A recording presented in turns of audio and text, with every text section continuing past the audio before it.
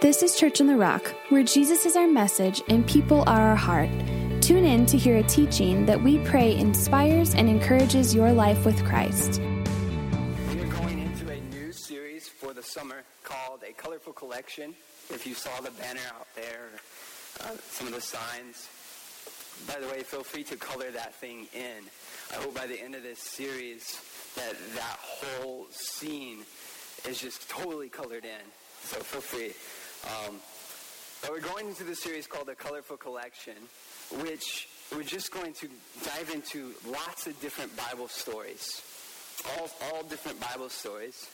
And Pastor Brian will be back next week to start with our first story.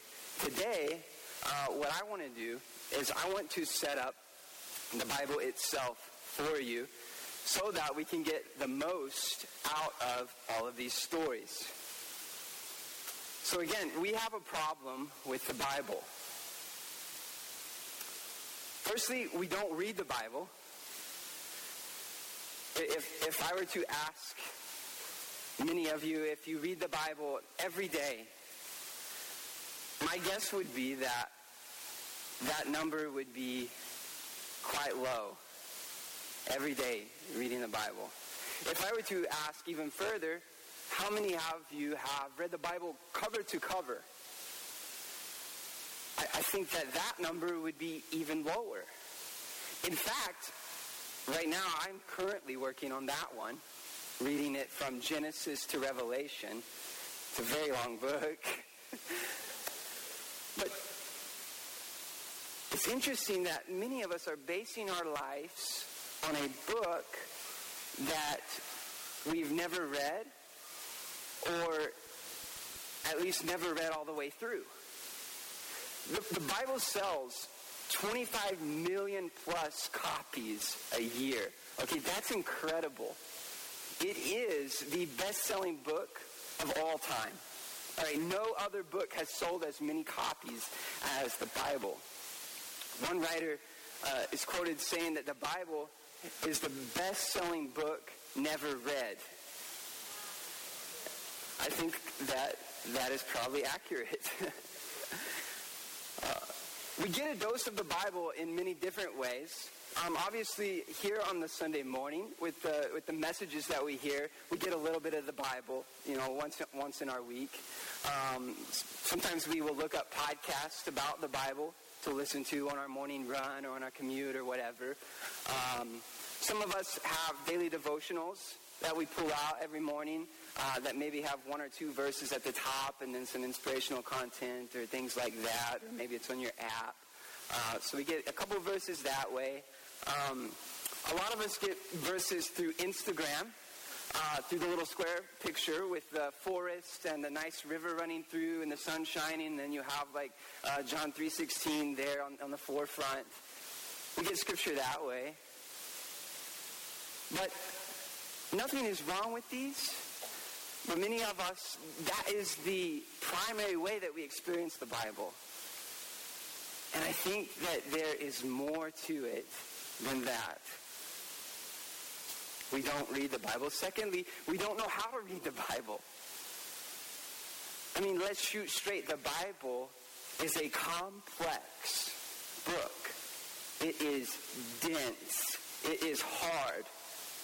It is quite different from the books that we enjoy reading most of the time. The Bible, it's an ancient library, all right? It's 66 books with 66 different ways to go about this story. There's different genres, there's different styles, there's different tones, there's different authors. The Bible was written in Hebrew, in Greek, in Aramaic. It was written 2 to 3 millennia ago. It was written in the Middle East, in Africa, in Europe. This sounds like something very different from what you would just pick up, go out on the back deck, and do some light summer reading. This is a dense and complex book. When you read the Bible, you are diving into this unknown, foreign world. And it's very different from what we're normally accustomed to. So it's hard. It's hard to read, and we don't know how to read it. deeper issue than the fact that we don't read the Bible and we don't know how to read it is we don't like the Bible. Honestly, the Bible is pretty weird, right? I've always wondered why the Bible starts with Genesis, because in my opinion, Genesis is one of the hardest books to come to terms with. By page 3, you've got a snake who talks, and that's just the beginning of the story. The Bible has bizarre stuff in it. Have you ever just sat on the couch and stared at TV static? Sometimes how I feel when I'm reading Leviticus.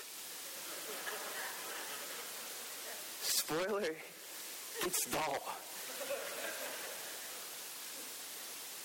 Here's the thing, if I were to catch you, after service in the lobby, and I were to ask you, how do you feel about the Bible?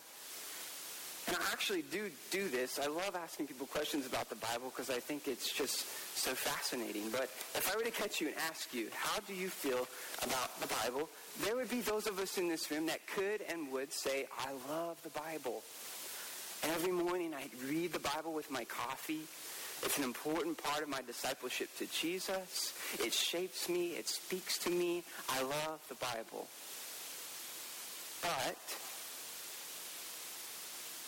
and on this one, I think there's a lot more of us than we would guess. If we were to answer in total honesty, from the deepness of ourselves, how do you feel about the Bible? I think a lot of us would say, I really don't like the Bible. I like learning about the Bible. I like the Sunday messages. I like hearing things about the Bible and etc. I like all that, but, reading the Bible, it's just really not my thing. It's just really not for me. I'm glad that you do it. I'm glad that the pastors and the teachers do it and show me things out of it, but me, I just don't really like it. I don't like to read it. And the deepest issue when it comes to the Bible is that we take issue with the Bible. I don't know if you've realized this or seen this, but there has been a generational shift in the way that we view the Bible. Now, I want to be clear that the shift is not from wrong to right. The generation before didn't have it all wrong and didn't have it all right. Our generation certainly doesn't have it all wrong and doesn't have it all right. But to be clear, there has been a shift in the way that we view the Bible. Case in point, Joshua chapter 3. Joshua chapter 3. We don't have to turn there. It's the Battle of Jericho. All right. God's people march around the walls, and the walls come crumbling down. All right. My grandma and my great-grandma, they would read this story, and they would get, God is with me and for me. Have faith in God. He will not forsake you. You are not alone. Stay steady in what you are doing. I read this story, and maybe you read this story, and think, this is genocide. This is some sort of ethnic cleansing in the name of God, the God that I worship. It's the extinction of women and children, and here we have an issue. For one, how does this story fit with Jesus, who teaches nonviolence, who teaches enemy love? I mean, should the Old Testament God, should he just be forgotten? Should he just be written out of the story? Did the Old Testament God somehow get saved between Malachi and Matthew and have these crazy character changes? I mean, what's going on here? There's an issue. We see that the Bible is full of good. It's full of truth. It's full of beauty. The Bible is poetic. It's prophetic. It offers something totally new, totally better than anything. It's world-changing, and for that reason, it's illegal in certain countries to even have the Bible, and followers of Jesus risk life and limb just to smuggle it across borders so that people can read this book. It has power. It has potency. It's played a part in shaping Western civilization. It is woven into our histories. It is good stuff. But we also see in the Bible lots of messed up stuff. Polygamy, incest, rape, sexism, racism, war, brutal violence, revenge, and more. It's all in there. And it's not just that this stuff is in the Bible, in the stories that are found in this library of books, but that it's found in the people of God in these stories. Look no further than Genesis, and you have the man Abraham, a true hero. The guy that God promised that through whom he would bless all the nations. A guy that had unbelievable faith. But at the same time, a polygamist, a misogynist, and a liar. Remember David and Goliath? The boy David defeats the Goliath. He becomes king. David is an inspired poet. Wrote so many of the beautiful Psalms. He was described as a man after God's own heart. But not to mention, he was a violent war criminal, an adulterer, a murderer. And in this story, God's story, he's the hero. And he's also the great-great-great-great-grandfather of Jesus. So what's going on here? Just right after the resurgence of the superhero stories, where you have these well-defined good guys versus the bad guys, there was this trend within the arts, specifically in like TV and film, of the anti-hero.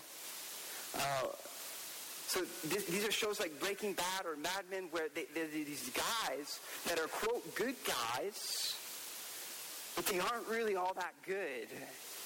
And you find yourself conflicted about whether you should be rooting for these people or whether you should be appalled by these people, and the lines are blurred.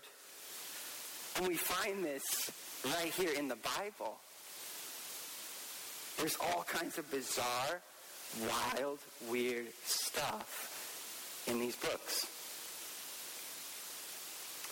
So not only is all of this stuff giving us issue with the Bible, but what about all the questions? What about how the Bible seems to have more than a handful of contradictions and errors and confusing details that seem out of context? And I mean, why are there so many different interpretations of the Bible? I've got a stack of them right here, and that's not even close to how many we find. And also, why are there so many disagreements about the Bible within Christianity? Some Christians read the Bible and they read 1 Corinthians 13 and think that the gifts and workings of the Holy Spirit are for here and now. Prophecy, healing, miracles, tongues are for today, which is what we believe here and is what we live into. Right? But other Christians read the same text, 1 Corinthians 13, the same Bible, and say, no, that was for another time. We have the Bible now. So that's not for us. And it's like, really? We're reading the same thing. And you end up over here, and I end up over here.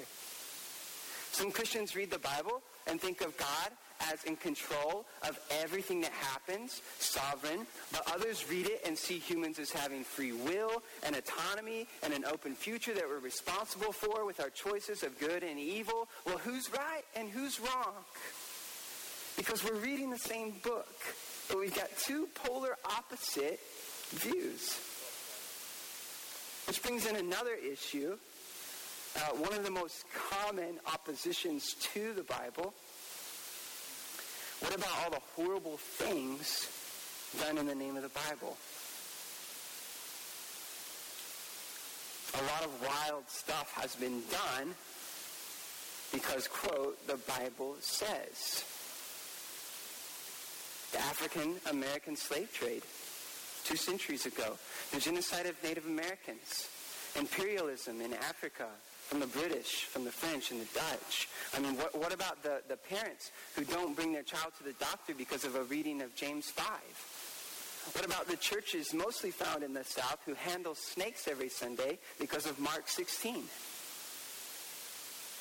What about fundamentalist Mormons who participate in polygamy, who have as many wives as they desire because it's in the Bible? The Bible, it says, can seemingly justify a lot of strange behavior. So because of all these issues that I've just brought up, your mind is probably reeling with all these different things. I apologize, but it's something we need to talk about. Because of all these issues, there's a growing trend of take the Bible, but give me Jesus. All right, take the Bible, just give me Jesus. I'm okay with Jesus. All right, but the Bible, it's too outdated, it's too weird, it's too difficult to understand, it's too controversial, whatever. Take it. Give me Jesus. So what I want to answer today is why the Bible?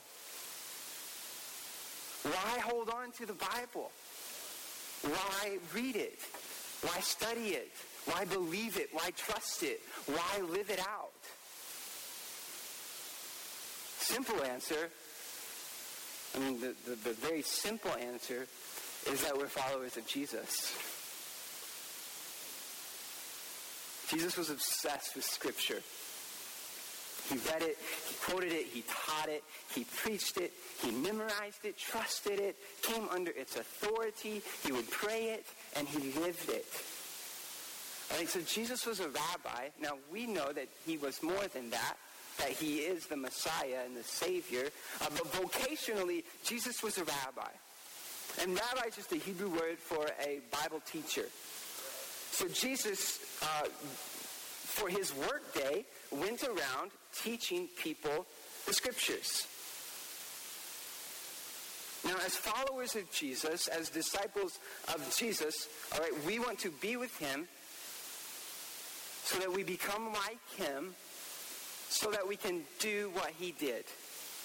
All right, we want to be with him so that we can become like him, so that we can do what he did. So in Jesus as rabbi, we want to have the same relationship with the Bible that Jesus had. Reading it, quoting it, memorizing it, trusting it, coming under its authority, praying it, living it out. But first, in order to get there, to get to that point, our view of the Bible has to be the same as Jesus' view. So let's look at that. What does Jesus think about the Bible? Matthew 5, if you want to turn there, you can. I think it'll be up here on the screens. Matthew 5, we're going to be in what's called the Sermon on the Mount, which is just Matthew compiling some of Jesus' most important teachings. And if you go to Matthew 5:17, Jesus says this. Like Jesus speaking, "Do not think I have come to abolish," that is, or throw away or ditch, "the law or the prophets," which is just a very first century Jewish way of saying the Old Testament or the Bible. All right, so do not think that I have come to throw away the Bible. I have not come to abolish them, but to fulfill them. For truly I tell you, until heaven and earth disappear, not the smallest letter, not the least stroke of a pen, will by any means disappear from the law until everything is accomplished. Therefore, anyone who sets aside one of the least of these commands and teaches others accordingly will be called least in the kingdom of heaven. But whoever practices and teaches these commands will be called great in the kingdom of heaven.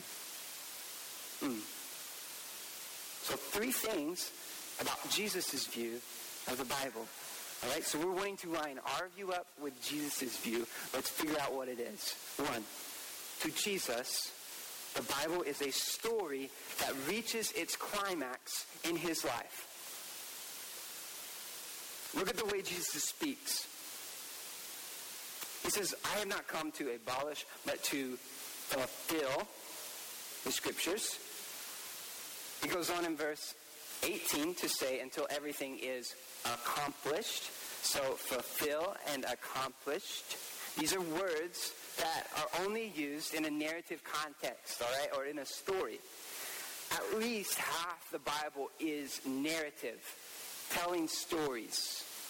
And the parts that aren't categorically narrative are still furthering that story along. So to Jesus, the whole Bible, from cover to cover, is a story that finds its climax in his life. To Jesus, the scriptures are not an encyclopedia of truth. Which is how a lot of people read the Bible and are taught to read the Bible. But to Jesus, he doesn't read the Bible as a scientific textbook or as answer manual that we can pull out all the information that we want to know about life or death or God or the Holy Spirit or whatever. But to Jesus, it's something different. Now, understand, there is truth all throughout this book. These pages are filled with truth. But Jesus does not read the Bible as an encyclopedia of truth. Rather, he reads it as a long, drawn-out story about God, about us, about where it's all come from, about where it's all going. And to Jesus, what scholars call this big story, God's big story, they call it a meta-narrative. So to Jesus, this meta-narrative all builds up to him, to his coming, to his birth, his life, his teachings, his miracles, his death, his burial, his resurrection, and then after his ascension, the Holy Spirit.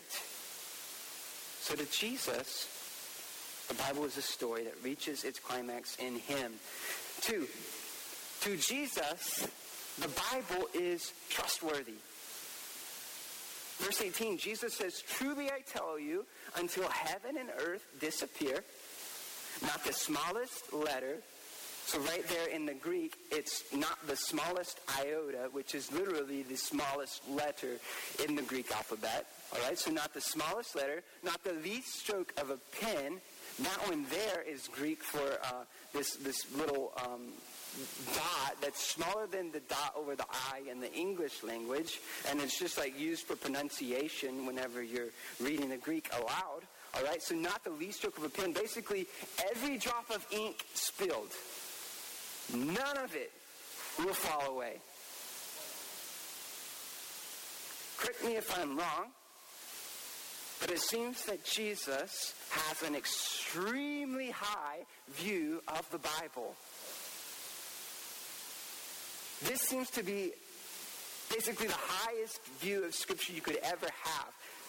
Nothing will pass away. If you read Jesus, whenever he was in the town or in the crowds or at someone's house, wherever he may be, whenever he would be asked a question or he would receive a criticism of the word, or he would receive an objection or an accusation or something like this. Anytime you receive something like that about the Bible, what you'll find is that Jesus never lowered his view of the Bible as trustworthy. Right? So what Jesus would do is he would point out that the problem that you're seeing isn't in the Bible. The problem is in the way you read it, the way you misread it, the way that you've interpreted it, or you don't believe it, you don't have faith in it, or whatever. But the problem is never the book. The problem's always the reader. Because to Jesus, the Bible is always trustworthy. Third, to Jesus, some people may not want to hear this one. To Jesus, the Bible is authority. Verse 19, anyone who sets aside one of the least of these commands and teaches others accordingly, like, it's not really a big deal, will be called least in the kingdom of heaven. That phrase, sets aside, it can be translated to break, to ignore, to relax. All right, so if you break the commands in the Bible, like, don't worry, Bible's so outdated, let's just do it anyway. Let's just break it. Or if you ignore it, like, I know it's there, but is that what it really means? It's really not that big of a deal. Or if you relax it, if you relax the commands of the Bible, like, this is just part of life. This is the way it is. Everyone goes through this. You will be called least in the kingdom of heaven. If you break, ignore, relax commands of the Bible, you will be called least. Because in Jesus' view, we are to come under the authority of the Bible. To understand the Bible actually means to stand under the Bible.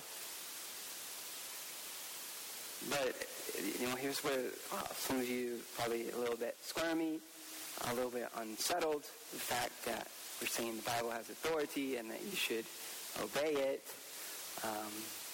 So this is important, what I'm about to say. So really get this. Jesus was not and is not a close-minded, dogmatic fundamentalist. Not at all. Let me show you. Some of you are going to want to see this.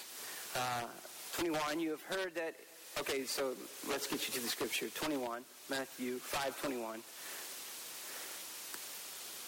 Sorry, I got excited because that excites me. But you have heard that it was said... This is still from the Sermon on the Mount, just a little bit further, Jesus teaching.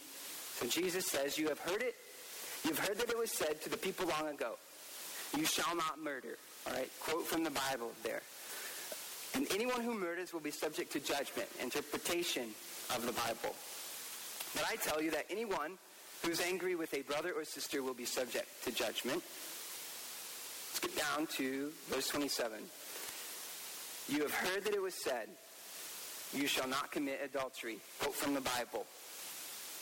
But I tell you that anyone who looks at a woman lustfully has already committed adultery with her in his heart. Let's get down to 33.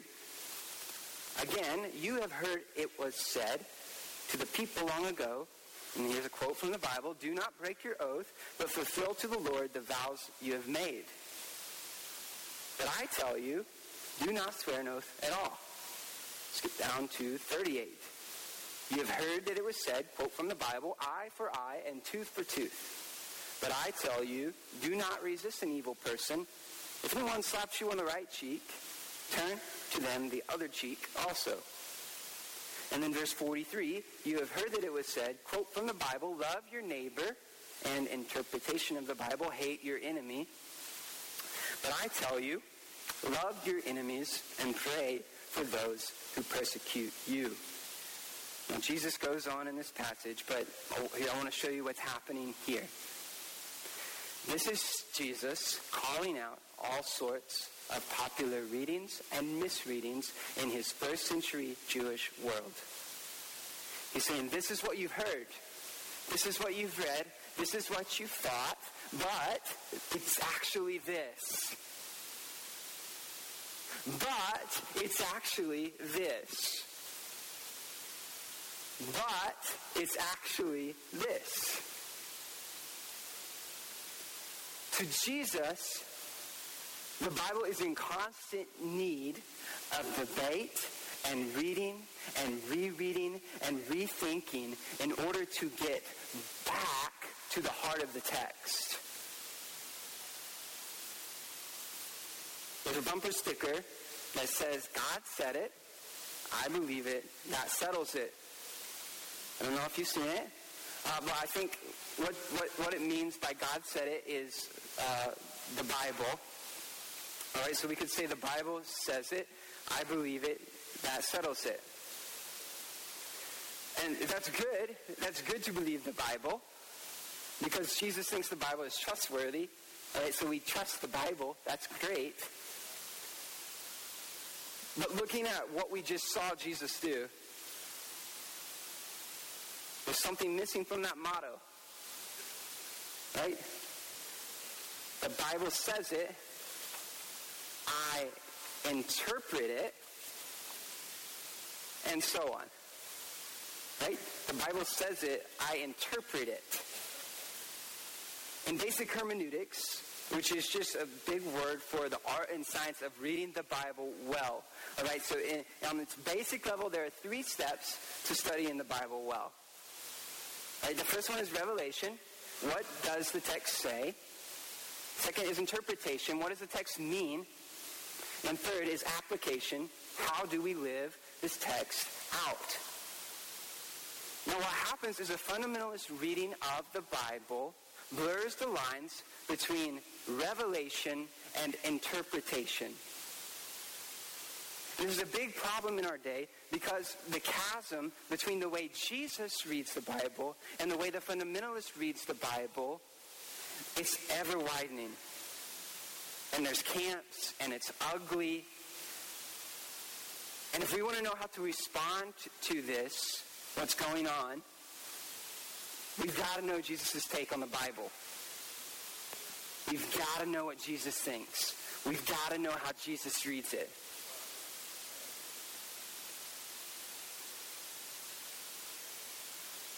So here's a problem. If you get into a debate with a fundamentalist about any particular issue, it doesn't matter.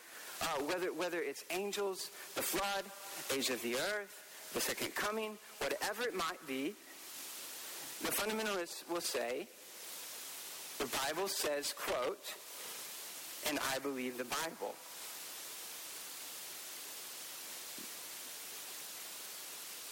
But wait. I mean,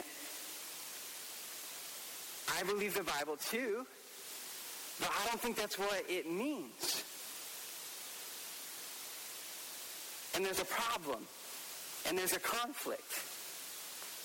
Because there's no getting around the fact that whatever is being read is being interpreted. It has to be. And what happens, a fundamentalist cannot or will not distinguish between revelation, what the text says, and interpretation, what the text means. That's clearly not Jesus' take. It's clearly not Jesus' take. Jesus is not a fundamentalist. Eugene Peterson says that how we read the Bible is as important that we read it. And I agree. I think Jesus would agree. But because the Bible absolutely requires interpretation, we need to come at it in the right way.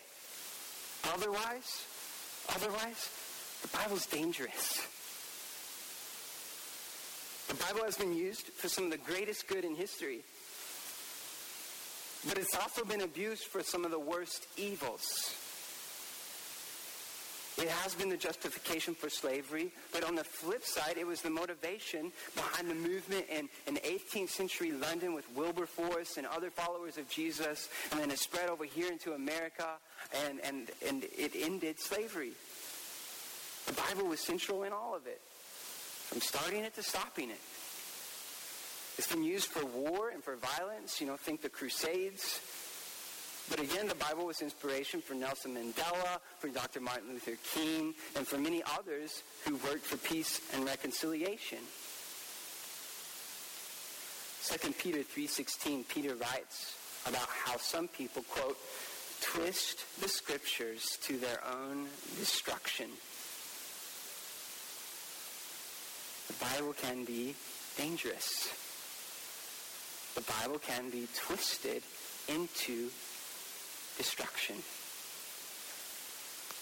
which is why the Bible is something that we have to constantly wrestle with and read and reread and debate and rethink generation after generation after generation with humility and wisdom and experience and intelligence and the Holy Spirit, because it's complex. But why is the Bible such a difficult book? Have you ever thought that? Why is the Bible such a difficult book? Mark 12:35. Now, this should be interesting, so if I've lost you, if you want to just come back for this part, I think you'll find it interesting. So let's get into it. Mark 12:35. While Jesus was teaching in the temple courts, because that's what he does because he's a rabbi, right? So while Jesus was teaching, he asked, Jesus' words here, why do the teachers of the law say that the Messiah is the son of David? David himself, speaking by the Holy Spirit, declared, and then here's a quote from Psalm 110 from the middle of the Bible. The Lord said to my Lord, sit at my right hand until I put your enemies under your feet. And then Jesus goes on to interpret that. But all I want you to see here is Jesus' quote of Psalm 110 and his setup to that quote. He says, David himself, speaking by the Holy Spirit, declared. All right, so to Jesus, the Bible is both a divine and human word. In the U.S., a century or two ago, there came a conservative, liberal divide in the way that we view the Bible. From that point on, it has been us versus them. It has been either or, and it has been a problem, frankly.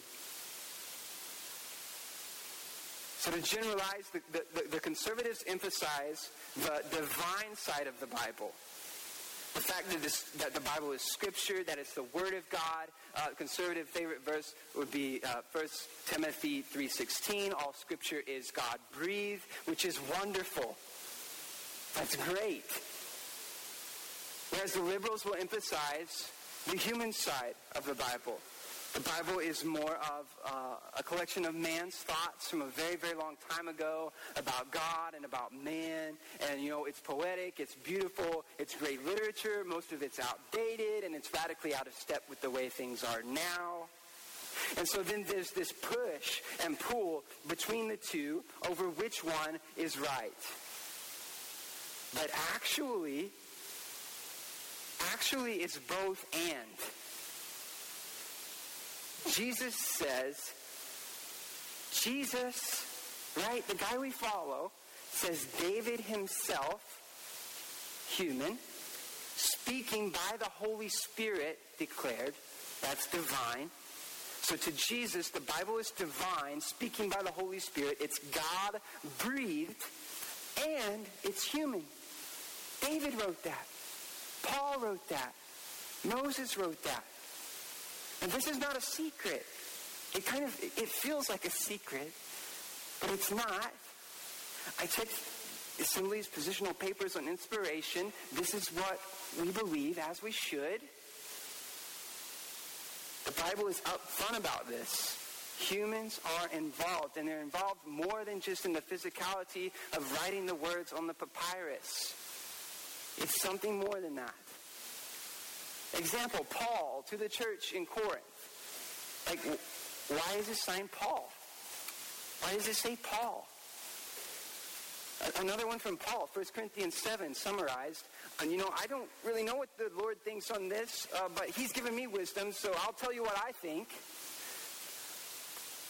The Bible is not hiding the fact that it is both a divine and human work.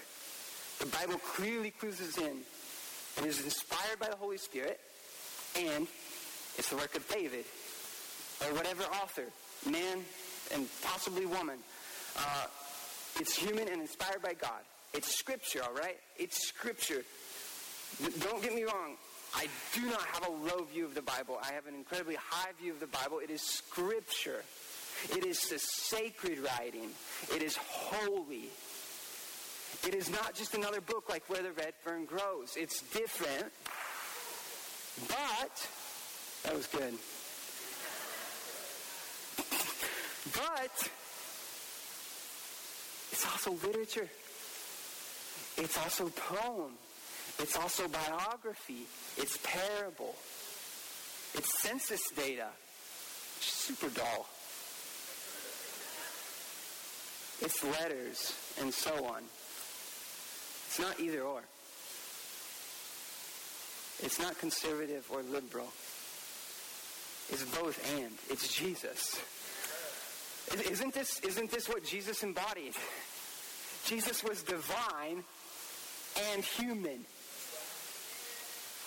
It's the same with the Word. It's Scripture and literature. It's divine and human. It's David himself speaking by the Holy Spirit. So why is the Scripture difficult? Because being both and creates tension. There's tension in the way Jesus teaches us to read the Bible. And because we are his followers, we have to live in that tension. It's uncomfortable, but it is what it is. Jesus got a lot of flack in his day about his way of reading the Bible from both the left and the right. From the Pharisees, what would be the closest to the conservatives of his day, and from the Sadducees, which is what would be most like a progressive or a liberal in his day. Right? From both sides, they had issues with the way Jesus was reading the Bible. And so living in that space of tension, you may receive flack. But you're in good company, because so did Jesus. Living in that space of tension means that we're reading the Bible like Jesus. That's our goal. One more point, and then we're done. Mark 12:18.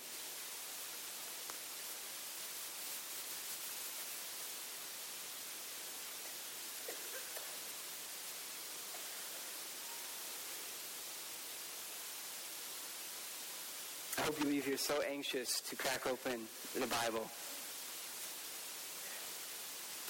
If you don't have one, you can come take one of these after service. Honestly, you need one. Don't try to sit down and read the whole thing.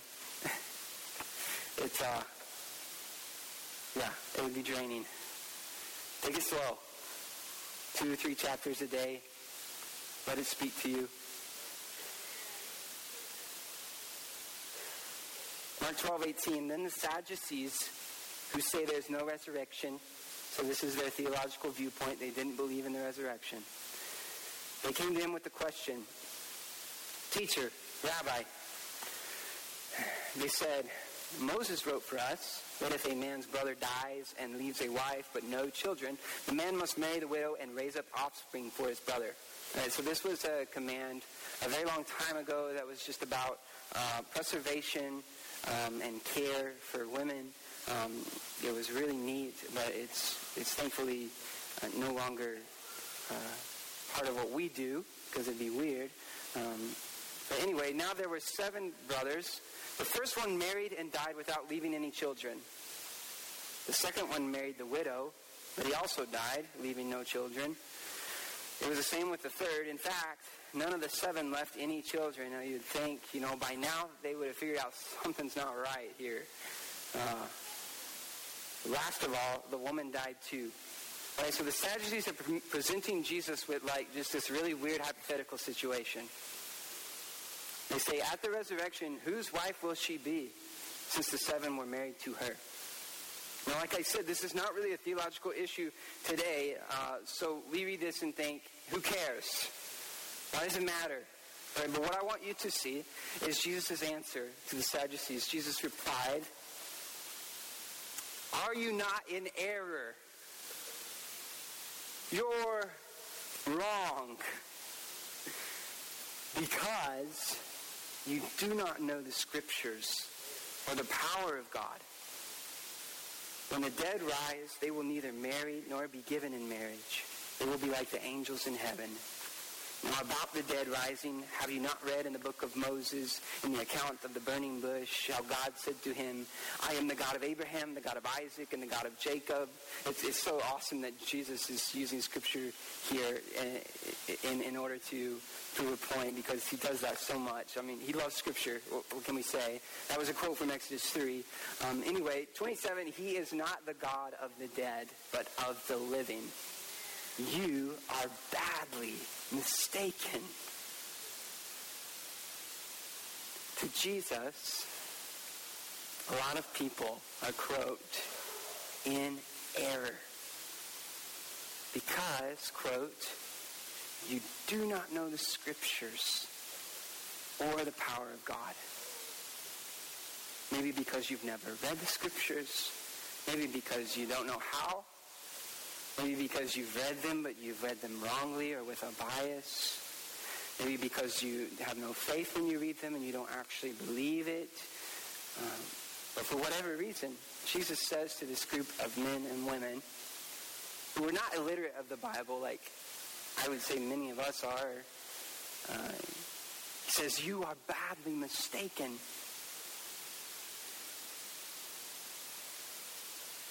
So kind of the top of the peak, the big point of this whole talk is how much error, how much bad thinking and bad living comes out of our relationship with the Bible. Because one, we do not know the Scriptures, and we don't know the power of God, which is we don't believe what it is we're reading in the Bible.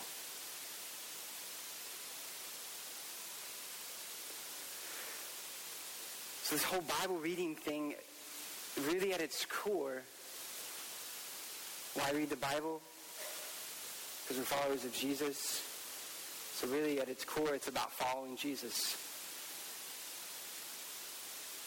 You know, here's something interesting. We follow the Bible because we follow Jesus, not the other way around. We don't follow Jesus because we follow the Bible. We follow the Bible because we follow Jesus. Andrew Wilson, British writer, in this book, Unbreakable, which is super small, okay? So I encourage you to pick it up on Amazon or somewhere. It's like $5. I've read it twice. And for being small, there's so much gold in here. All right, but I want to read you something that he wrote about the Bible. He writes, our trust in the Bible stems from our trust in Jesus. I don't trust in Jesus because I trust the Bible. I trust the Bible because I trust in Jesus. I love him, and I've decided to follow him.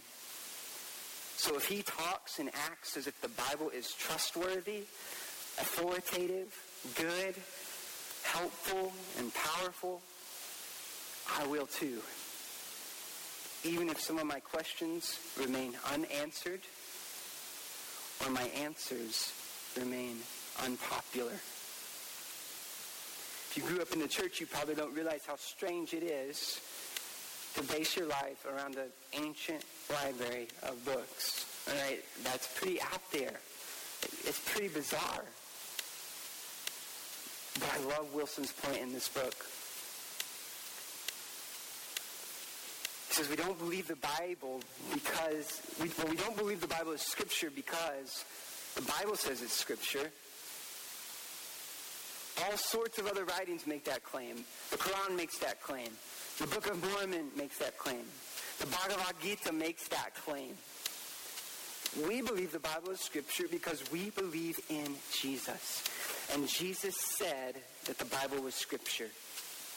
That's why we follow Jesus into relationship with the Bible. And that is why we come under the authority of all things of the Bible. Listen, you may not and probably don't have the relationship with the Bible that Jesus had. But you can. You can. You don't have to be a Bible scholar. You don't have to be a book nerd. You don't have to be anything like that. You know what you have to do? Love Jesus. The more you love Jesus, the more that you will love his story. The Bible. You can be saved and never read the Bible. But I believe following Jesus is more than just being saved.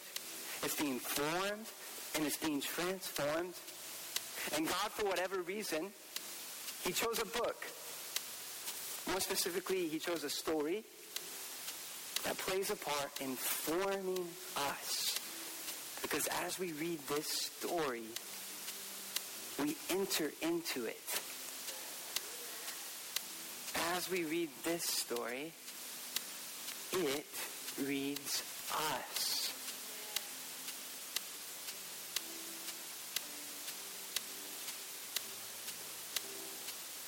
Could we stand in this room? When I'm about to pray and I'm about to open up the altars. But first, if everyone could just close their eyes, not to do anything weird, but just to put your focus on the next couple of questions I want to ask you. And allow the Holy Spirit to speak to you.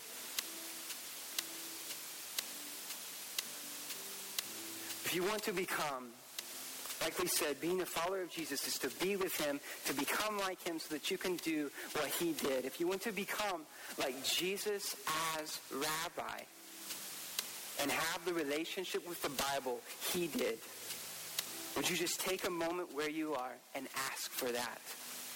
Just ask for that.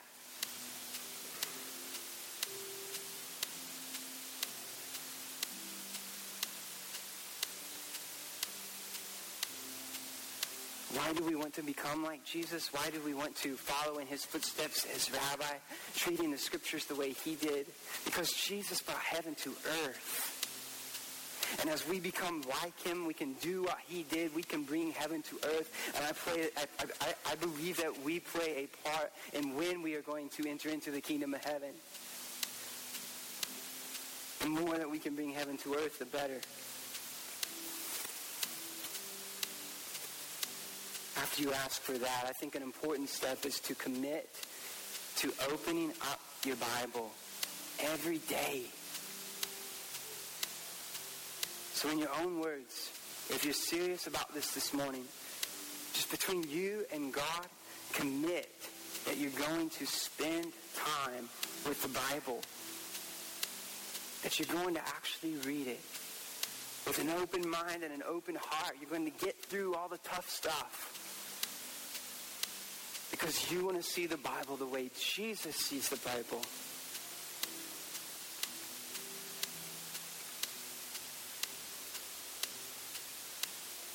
We commit to your word, Lord.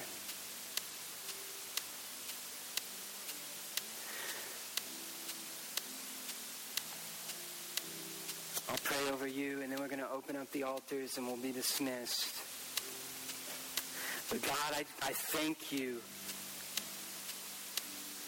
for the Bible. I thank you that you've given us a story that tells us who you are.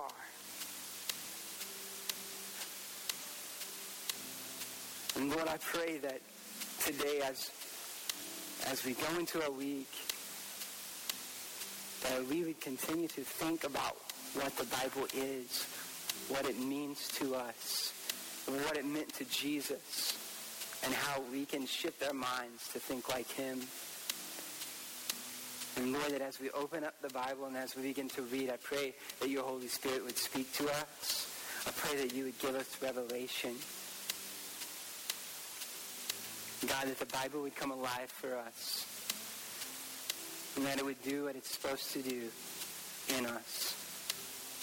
We thank you for your word today. We thank you for this service and for you being here with us.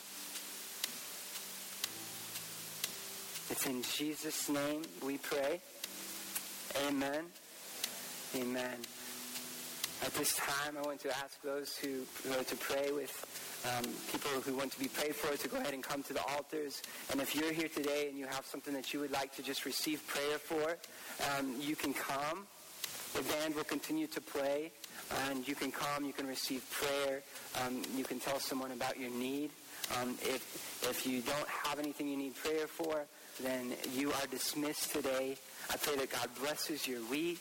Thank you for being here, and we'll see you next week. You are dismissed. We hope this message connected with you. To get more information about Church on the Rock, check out our website at www.cotrag.org or follow us on Facebook, Instagram, or Twitter. Have a blessed day.